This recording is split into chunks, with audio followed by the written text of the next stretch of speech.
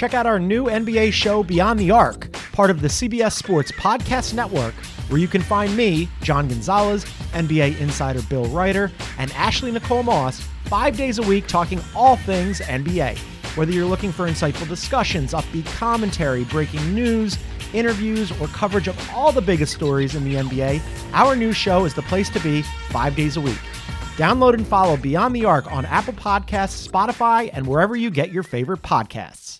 Welcome into the Autzen Audibles podcast. I'm Matt Prehm, Eric Skopel on the show as always. And we got a little bit of news, so we're going to discuss this here. It's always on the fly with the Autzen Audibles podcast. This was supposed to be a basketball-centric show, Eric, but literally like 20, 30 minutes before we started recording, we were tracking a story, and then it's gotten some legs from a football standpoint, and we kind of just want to have a reaction to it. And before we dive into that, I want to remind you guys that you could subscribe to duckterritory.com for $1 for your first month, and you can get all access to Eric, to Kevin, to myself, our wide range of national, regional reporters, recruiting scoop, team news, like we're just about to discuss. If you're a subscriber to duckterritory.com, you knew yesterday we posted on the site, on the message board, that, hey, there is some traction with Marcel Yates to become Oregon's new defensive backs coach, or a defensive coach, we should say. And then Thursday morning, Football Scoop came out and reported that they are expecting him to be hired. We expect him to be hired as well. We've confirmed that. It's not done yet. We should preface it there, Eric, that it's not done yet. Maybe some weird hiccup comes into play, but sure, things are pointing in the direction where Oregon's going to be hiring Marcel Yates. And so we figured, hey, this is a revolving story. It's changing, it's adapting, it's moving towards this direction. Let's talk about it. Yeah, absolutely. And I think this is an interesting hire. Well, let's first, before we analyze it too much, I just want to run through his coaching history. He played at Boise State. He's older than Andy Avalos, though, so there's no overlap in terms of playing together. I think he was on the staff while Andy Avalos was at Boise State, though, because he coached at Boise State from 2003 to 2011 as a secondary coach, corners, then just the entire secondary, and then 2012 to 2013 on the same staff with Tim DeRuyter at Texas A&M, then back to Boise State as a full-time defensive coordinator for the first time in 14 and 15, to Arizona for 4 years as their defensive coordinator from 16 to 19, and then last year reunited with DeRuyter in Berkeley at California as their defensive backs coach. So there's kind of the career arc for Yates, and so you're getting somebody who legitimately has about over half a decade of defensive coordinating experience, 4 of those years in the Pac-12. I will note that I don't think Yates' time as the Wildcats DC is particularly, I don't want to say impressive, but he certainly was not totally up to snuff, and they ended up going a different direction following his final season. I think actually it might have been mid-season he was removed. I think actually we were on a podcast with Jason Shearer from our Arizona affiliate shortly after, because Oregon was about to play Arizona after they'd made a change from Yates. I think it happened maybe mid-season in 2019, but I digress. So this is somebody with incredible experience, and I think let's just start with that factor of you're bringing in somebody, once again, who is kind of overqualified for the position. And that's sort of been the trend with Oregon coaches under Mario Cristobal of, hey, you bring in Joe Moorhead, somebody who's been a head coach as recently as 2019. You bring in Tim DeRuyter as your defensive coordinator, someone who's been a head coach as recently as 2016. And you bring in Marcel Yates, somebody who's going to be your defensive backs coach, who's been a defensive coordinator as recently as 2019. So again, like from a experience perspective, this is not we're going for the young up and comer guy. Oregon has elected, I think now 3 times in the last calendar year, probably, yeah, and 4 if you include Brian McClendon, who was also a coordinator before coming on as a receivers coach. That's 4 hires in the last year that have been guys who had held higher positions at previous jobs. And even you could include Rod Chance. I know it's a level down, but before becoming Oregon's cornerbacks coach, and obviously he was an analyst at Oregon for a while, he was also a defensive coordinator. I'm blanking on the school, but it was at a lower. It was a group of. I think 5. it was Southern Utah. Southern Utah. There you go. Good memory, Matt. So the point here that I'm trying to make is Oregon now has a track record with literally their last 5 hires of bringing in coaches who had previously held positions higher than the ones they're holding at Oregon. And I think that's never a bad thing in terms of building a staff that can really do a lot of things on the field as well as recruit. Now we're talking about how did an opening happen? How did it get here? That's because Keith Hayward, shortly after Tim DeRuyter was hired from Cal, ironically enough, Oregon's going back-to-back hires from Cal here. And shortly after DeRuyter was hired, Keith Hayward left to take an assistant coaching position with the Cal Bears, ironically enough.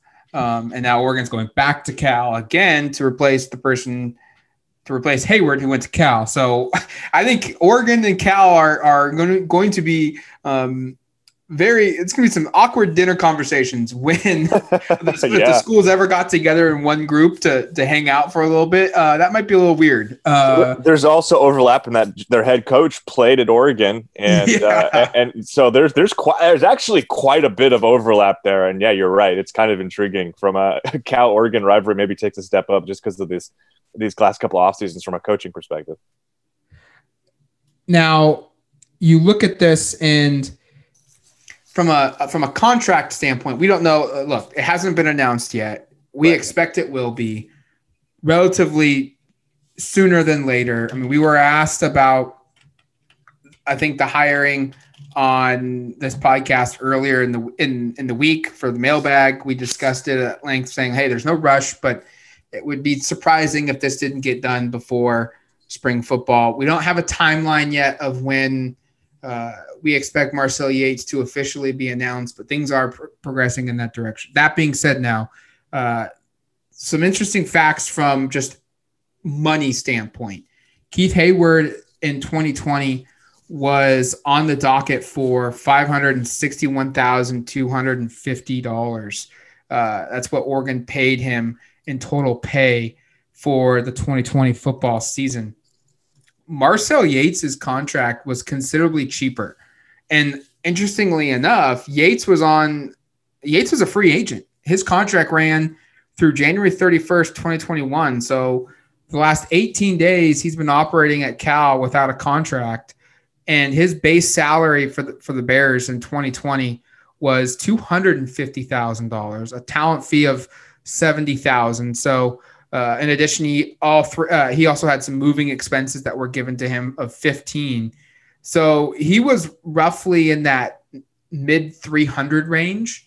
Yeah. And this is how he's probably going to get an increase in pay to come here because he was coaching just one position at Oregon or at Cal. He had a bigger responsibility of coaching both corners and safeties. Now he's coming to Oregon with the intent probably to just coach safeties. Rod Chance is the cornerbacks coach currently. So he's losing a little bit of responsibility and you make that up by paying him a little bit more. Cost of living is cheaper here in Eugene than it is in the Bay Area. So that'll help. But this is how you expand your roster. You find someone that's qualified. You find someone that you feel like can do a good job comparable to what you had previously, if not better. And at the same time, save a little bit of money so you can go out and you can hire a defensive analyst or a recruiting analyst or in today's age, go out and hire somebody to help you with the name, image, and likeness standpoint within your roster. This is how you expand that coaching staff. No, I think it's going to be really interesting to see, Mario Cristobal just got a contract extension or renegotiated his deal, and he's being paid significantly more than he was previously. I will be curious to see, And one of the things that's been talked about is his desire to get a larger pool for his assistant coaches. I will be very interested to see when all of this information becomes public, just to compare and contrast how much Oregon paid Mario Cristobal and his staff in total from 2019 to 2020 to now into 2021, because this is a huge part. We've talked about this. A huge part of being competitive is what's your salary pool for your coaches? Because as we discussed when Cristobal was up for the possible Auburn job a couple months ago, one of the concerns kind of becomes is if the Pac-12 can't match the other conferences for these assistant coaches, do they kind of become the minor leagues where once a guy passes a certain threshold as an assistant, they just get poached because the Pac-12 can't pay enough? It'll be interesting to see what this staff has paid in totality once all of this is finalized, and then to do some comparing and contrasting to what other elite program staffs are in other parts of the country. And I guarantee, obviously, we know Mario Cristobal's not getting paid elite SEC, Big 12, Big 10 coach money in comparison. But I think as a staff, there are going to be, I'm pretty confident in this. This will be the most highly paid staff Oregon has ever had from a football coaching perspective. It'll be interesting to see what the numbers look like. It'll be interesting to see what Marcel Yates makes. And it'll be interesting to compare that to, is he going to be paid more or less than what Keith Hayward made in 2019 and 2020? And Hayward obviously carried a lot of additional titles from, I think he was like the defensive passing coordinator. I think he was a co-head coach. So it'll be interesting to see how all of this comes together. Really quickly though, like I think one of the things that's kind of interesting here is we now can look at this and say, let's analyze this part. Oregon loses Andy Avalos to Boise State. They lose Keith Hayward to Cal, but they bring in Tim DeRuyter and Marcel Yates. Do we think that, like, if this was just a trade, which obviously it's not, I mean, you can't trade coaches. I think in the NBA, I think you can trade coaches, but you don't do that in college because there's no trading at all. But like, if this is a straight up trade, do we think Oregon won the trade between, if you look at this as just like an Avalos Hayward versus a DeRuyter Yates? And I guess like, did they win it straight up? And then kind of what areas did maybe they upgrade? What areas did they maybe lose some ground? Like, I think it's kind of interesting to think of it because it's pretty unusual that you, I guess, are kind of can look at it from that perspective, right? Like we can right now. Well, I look at this and think, okay, well, Marcel Yates is someone who has had some success recruiting. He brought in a couple 4-star guys when he spent some time at Texas A&M.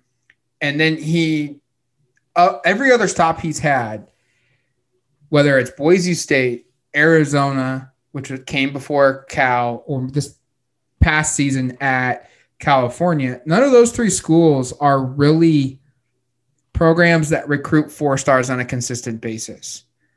And look, I don't think we can sit here and say that the defensive coordinator production, the defensive production when Yates was at Arizona was at an all-time high.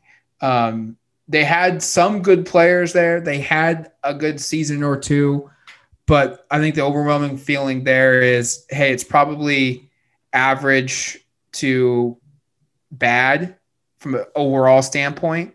Agreed. But they did have some bright spots here and there.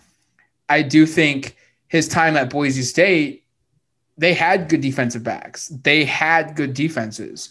They had good defensive lines. They had good linebackers. They were a team that dominated on defense.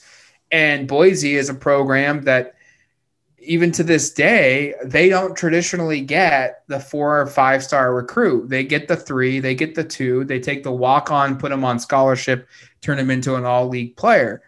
And I think that is also goes to a positive with Yates, is that he's been at places that don't traditionally recruit really well from a ranking standpoint, but their development is off the charts. At Boise State, I know he spent 1 year at Cal, but hey, look, the toughest defense Oregon faced all year, I think, And the hardest offensive production game they had all year came against Cal, and Yates is part of that staff.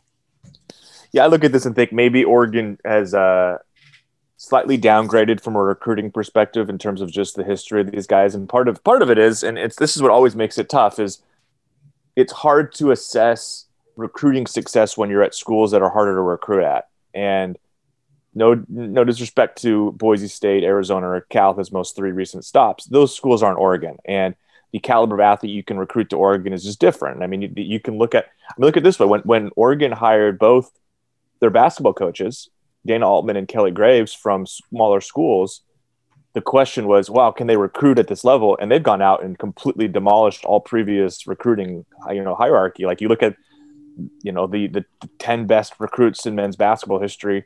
Like the high majority have been brought in under Dana Altman.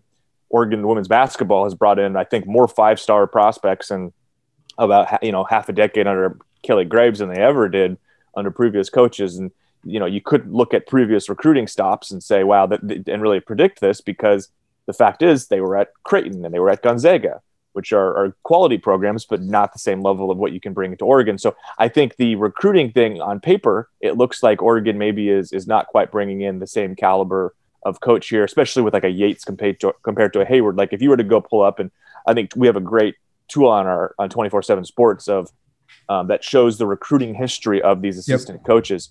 Matt ran through a little bit of what Marcel Yates did when he was at previous stops. Basically, all of his 4-star prospects were had at Texas A&M. He did have a big-time recruit he brought to Boise State, so that's pretty notable.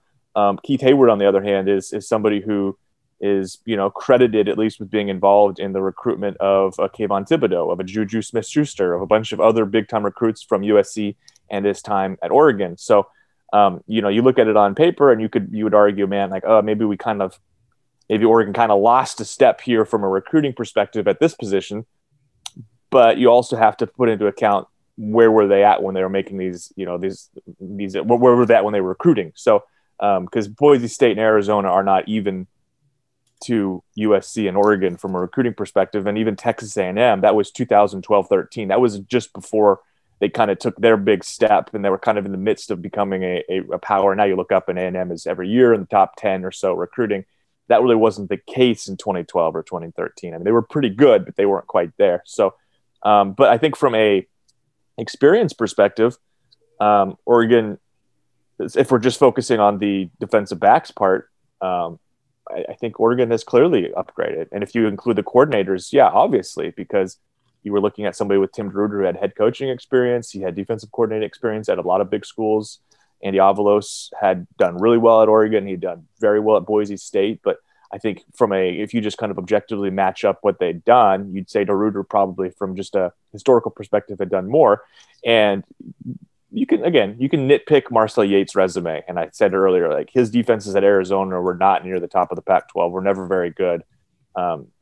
But he's not being brought to Oregon to be the defensive coordinator.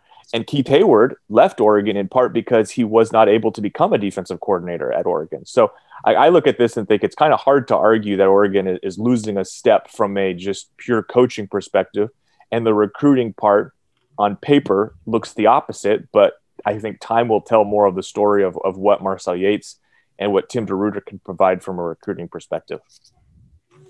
And I think recruiting rankings, like, it's all relative of where, from a coaching perspective, in their success rate. I think it's all relative to where you are, what school you are, or you're coaching at. Do you have a history of bringing high-level recruits in? If it's a no, okay, well, do you have the effort to go out and recruit well? Like, are you not signing 4- and 5-star players on a regular basis because you are at a school that's not around those types of recruits, don't have the history that comes with bringing in those level of recruits, and you're at a school that's not consistently winning at a high clip? And if some of those boxes are checked, but you have the effort, you're going to succeed as a recruiter at Oregon. As long as you put forth the effort and you're genuine about that effort, you're going to succeed. Like a perfect example of that is Ken Wilson, Oregon's inside linebackers coach for the Ducks, and now co-defensive coordinator. Because prior to his arrival at Oregon, he had never signed a 4-star recruit in his history. But he had stops at Nevada. He had stops at Washington State. He had some other smaller school stops. And none of those schools are programs that recruit at an incredibly high level. You know, Washington State doesn't sign 4- and 5-star guys on a regular basis. You know, most of their class isn't made up of that. Most of their class is made up of 2- and 3-star guys. And it was his job to find the under-recruited player, to develop him and get him into a really good defense. And when he was there, and to this day, after he's there too, Washington State's defenses are typically pretty good.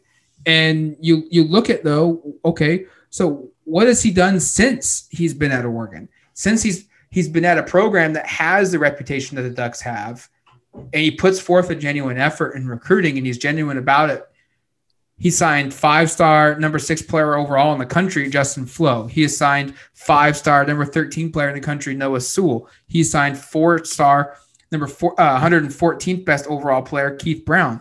He's landed the verbal commitment in the signing of Jonathan Flo, another 4-star. He's added Jada Navarrete, another 4-star recruit. In the 2022 class, he has Amarion Winston, who's the 27th best outside linebacker in the country. So every 4- and 5-star player he has signed has come since he's landed at Oregon, when he previously had a history of not signing a single 4-star or 5-star players. So tying it back to Marcel Yates, like, I'm not necessarily concerned that he's not going to be able to recruit at a high level. I wouldn't be surprised. I'm actually the opposite. I think we're going to, when this hire gets made official, I think we're going to see over however long Marcel Yates is here, as long as he's here for 2 years, we're going to see the best recruiting run we've seen in his time as a recruiter at Oregon from a Stars perspective. Like, I think, you know, Oregon will continue to sign the 5- and 4-star recruits, and Yates will be seeing the best run he's ever had as a recruiter. It's funny because as you were pulling up Keith Wilson's recruiting history, I was pulling up Alex Miraball's to do the exact same exercise, because it's very similar. You know, you look at Alex Mirabal, he coached at Marshall, he coached at FIU. You look at the recruits he brought in, they were like 2- and 3-star guys. And then just in this last cycle, in the last 2 cycles alone, he's brought in 3 of the top 4 rated offensive line recruits in program history, right, as the primary recruiter. Kingsley, Jonah, Bram, Walden, all 3 of those guys are right at the top of Oregon's offensive line recruiting records. So then they got Jackson Light and Malasala and Jonah Miller. I mean, in the last 3 cycles, he's brought in 7 4-star offensive linemen. That right there speaks volumes. So again, and we don't need to belabor the point by going too much more into detail on just Mirabal, but there are very clear examples from an assistant coaching perspective of, hey, it matters where you are from a recruiting perspective. Alex Mirabal was the 2nd best recruiter in the Pac-12 this last year. You would have been crazy if you would have suggested he would ever reach that level purely based upon what's on paper prior to when he arrived at Oregon. You would have been like, oh, he's kind of a below average recruiter. Oh, literally, I just pulled this up. His best recruit he'd pulled in prior to Oregon was Larry Dannon, who was not even a rated 3-star recruit at Marshall back about 8 years ago. So, like, I mean, there's no precedence really for this type of success. And actually, I just pulled up Dannon's profile. He was a 2-star based upon 247's recruiting analysis. So, like, this is just, you just can't necessarily pull it up that way and say, or Oregon is taking a downgrade here. On paper, it kind of looks like it, but I think you have to give Yates the benefit of the doubt. And I think, again, the thing that I really like about this hire, what I liked about what they've done with the most recent defensive coordinator, offensive coordinator hire, I mentioned the other assistant coaches last year, is you're bringing in coaches who are not necessarily young and inexperienced. You bring in coaches who have done this before and actually done a job better than this before. And I think that matters. Like, I could see someone listening to this and arguing, well, aren't they bringing in kind of like coaches who are on the downswing because they've just been let go from those positions? Like, sure, you could point that out, but the reality also is that these are coaches who've had experience doing more than what they're doing now, and they are not falling off of those. They're not being demoted, quote unquote, because of their inability to coach at the position or the job they're doing now at Oregon. Like, there's never been a concern about Marcel Yates as a defensive backs coach. McClendon never had those issues as a receivers coach. You look at what Tim DeRuyter and what Jim Moorhead did as coordinators, and they were undoubtedly really, really good at every stop, and the track record's very impressive. So I think I point to that, and I point to the fact that, Cal has had some really good defensive backs the last couple of years. And I know Yates was just there last year, but that defense is always really good in the secondary. And Yates didn't exactly it wasn't like they slipped up under his tutelage in one season. So I think I think given the timeline of when this is taking place and kind of given how close this is to spring football, that's a little bit, we're kind of moving outside of the assistant coaching carousel, if you will, right? Like, typically that stuff is happening right around the February signing day, right at, kind of in the new year, right after all the games are played. You see a lot of considering this is going to be made, kind of mid to late February. I look at this and think this is a pretty darn good hire. You're getting somebody who's been a defensive coordinator for about 6 years to come in and coach defensive backs, and somebody who, we should note from a recruiting perspective, is going to have ties to the state of Texas, which I think is really attractive. And I think another part that I like is that, hey, he's somebody who's got a lot of experience working with Tim DeRuyter. And when you bring in a new defensive coordinator, I think it doesn't hurt at all to have someone on his staff who has some real experience working with him in the past. And that's what Yates brings, as well as what I just mentioned. And we should know, you touched on it there. He's got some history in Texas. He'll be able to help there. That's an area Oregon hasn't really recruited really all that much the last couple of seasons. I mean, they've tried a couple places. I think most notably Bryce Foster this past recruiting class.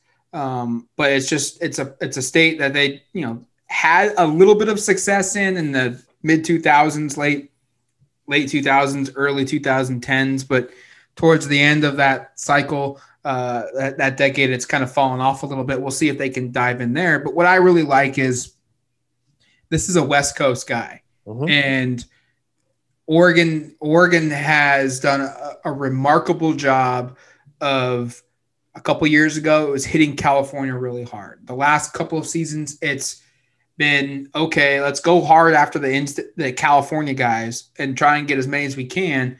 But let's also dominate Arizona. Let's also dominate Nevada. Let's dominate Utah. Let's dominate Washington. Let's dominate Colorado. Let's grab everybody's best player from their surrounding Pac-12 footprint states. And Marcel Yates is a guy who has 15, 20 years of it's going to be 20 years going into this season. Yep. Where he has experience in every state on the West Coast recruiting, and that's going to help. Yeah, I think one thing that I will also add to this is I think when you have a head coach who's a recruiter like Mario Cristobal, it makes everyone on the staff's job easier. Yes. And I think that, we talked about Wilson and Mirabal coming in as kind of quote unquote unproven at this level and what they've done. I just would be really surprised if Oregon stubs its toe recruiting safeties over the next couple of years, or has, it really has its impact in the state of California, especially SoCal, diminished. I know they're losing some of the top guys, but I think, they've lost their top two SoCal connections in the last 2 years, Dante Williams and then Keith Hayward. I don't expect that they're like USC's on the rise. Yates, we should know, Yates is from Los Angeles. It's true. So hopefully this is an addition that kind of helps with that a little bit. And again, I think the fact that he coached in Boise, which, you're in Boise, Boise's an interesting spot. They recruit the state of Texas pretty hard. He was coaching in Texas at A&M as the co-defensive coordinator from 2012 and 13 with DeRuyter. Arizona is another spot that's very close to Texas, obviously. I just think you're getting somebody who's, like you said, touched a lot of the states or in this area.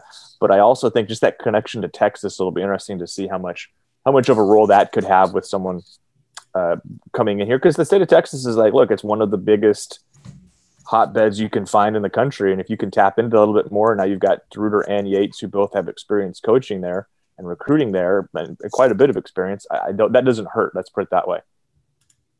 All right, that's going to do it for us here on the Odds and Audibles podcast. We're not going to deem this an emergency one, but it's certainly one that needed to get up relevant as this is progressing. Like I said at the beginning of the show, Eric and I and the staff at duckterritory.com, we expect this to be the hire. Things are being finalized from what we're being told. Football Scoop has gone out and said that they fully expect him to be the head coach or the head coach. Boy, that would be breaking news. That would be breaking news. So stick with duckterritory.com as this plays out. We get closer and closer to an official announcement, which should come here fairly soon. All right. Until we talk to you on Friday or whenever you may listen to us, thank you for listening to the Odds and Audibles podcast. Talk to you later, folks. I'm Mark Chapman. Welcome to the Planet Premier League podcast. Each week, Cesc Fabregas, Nader Manua and myself talk all things Premier League. As a player, you don't have time to talk. No. You don't have time to make a plan. You just need to deal with wave after wave after wave. We watched Coach Carter and he said, afterwards, the game's just about doing this for your teammates. And I remember looking around halfway through the film and half the squad was asleep. Planet Premier League. Listen wherever you get your podcasts.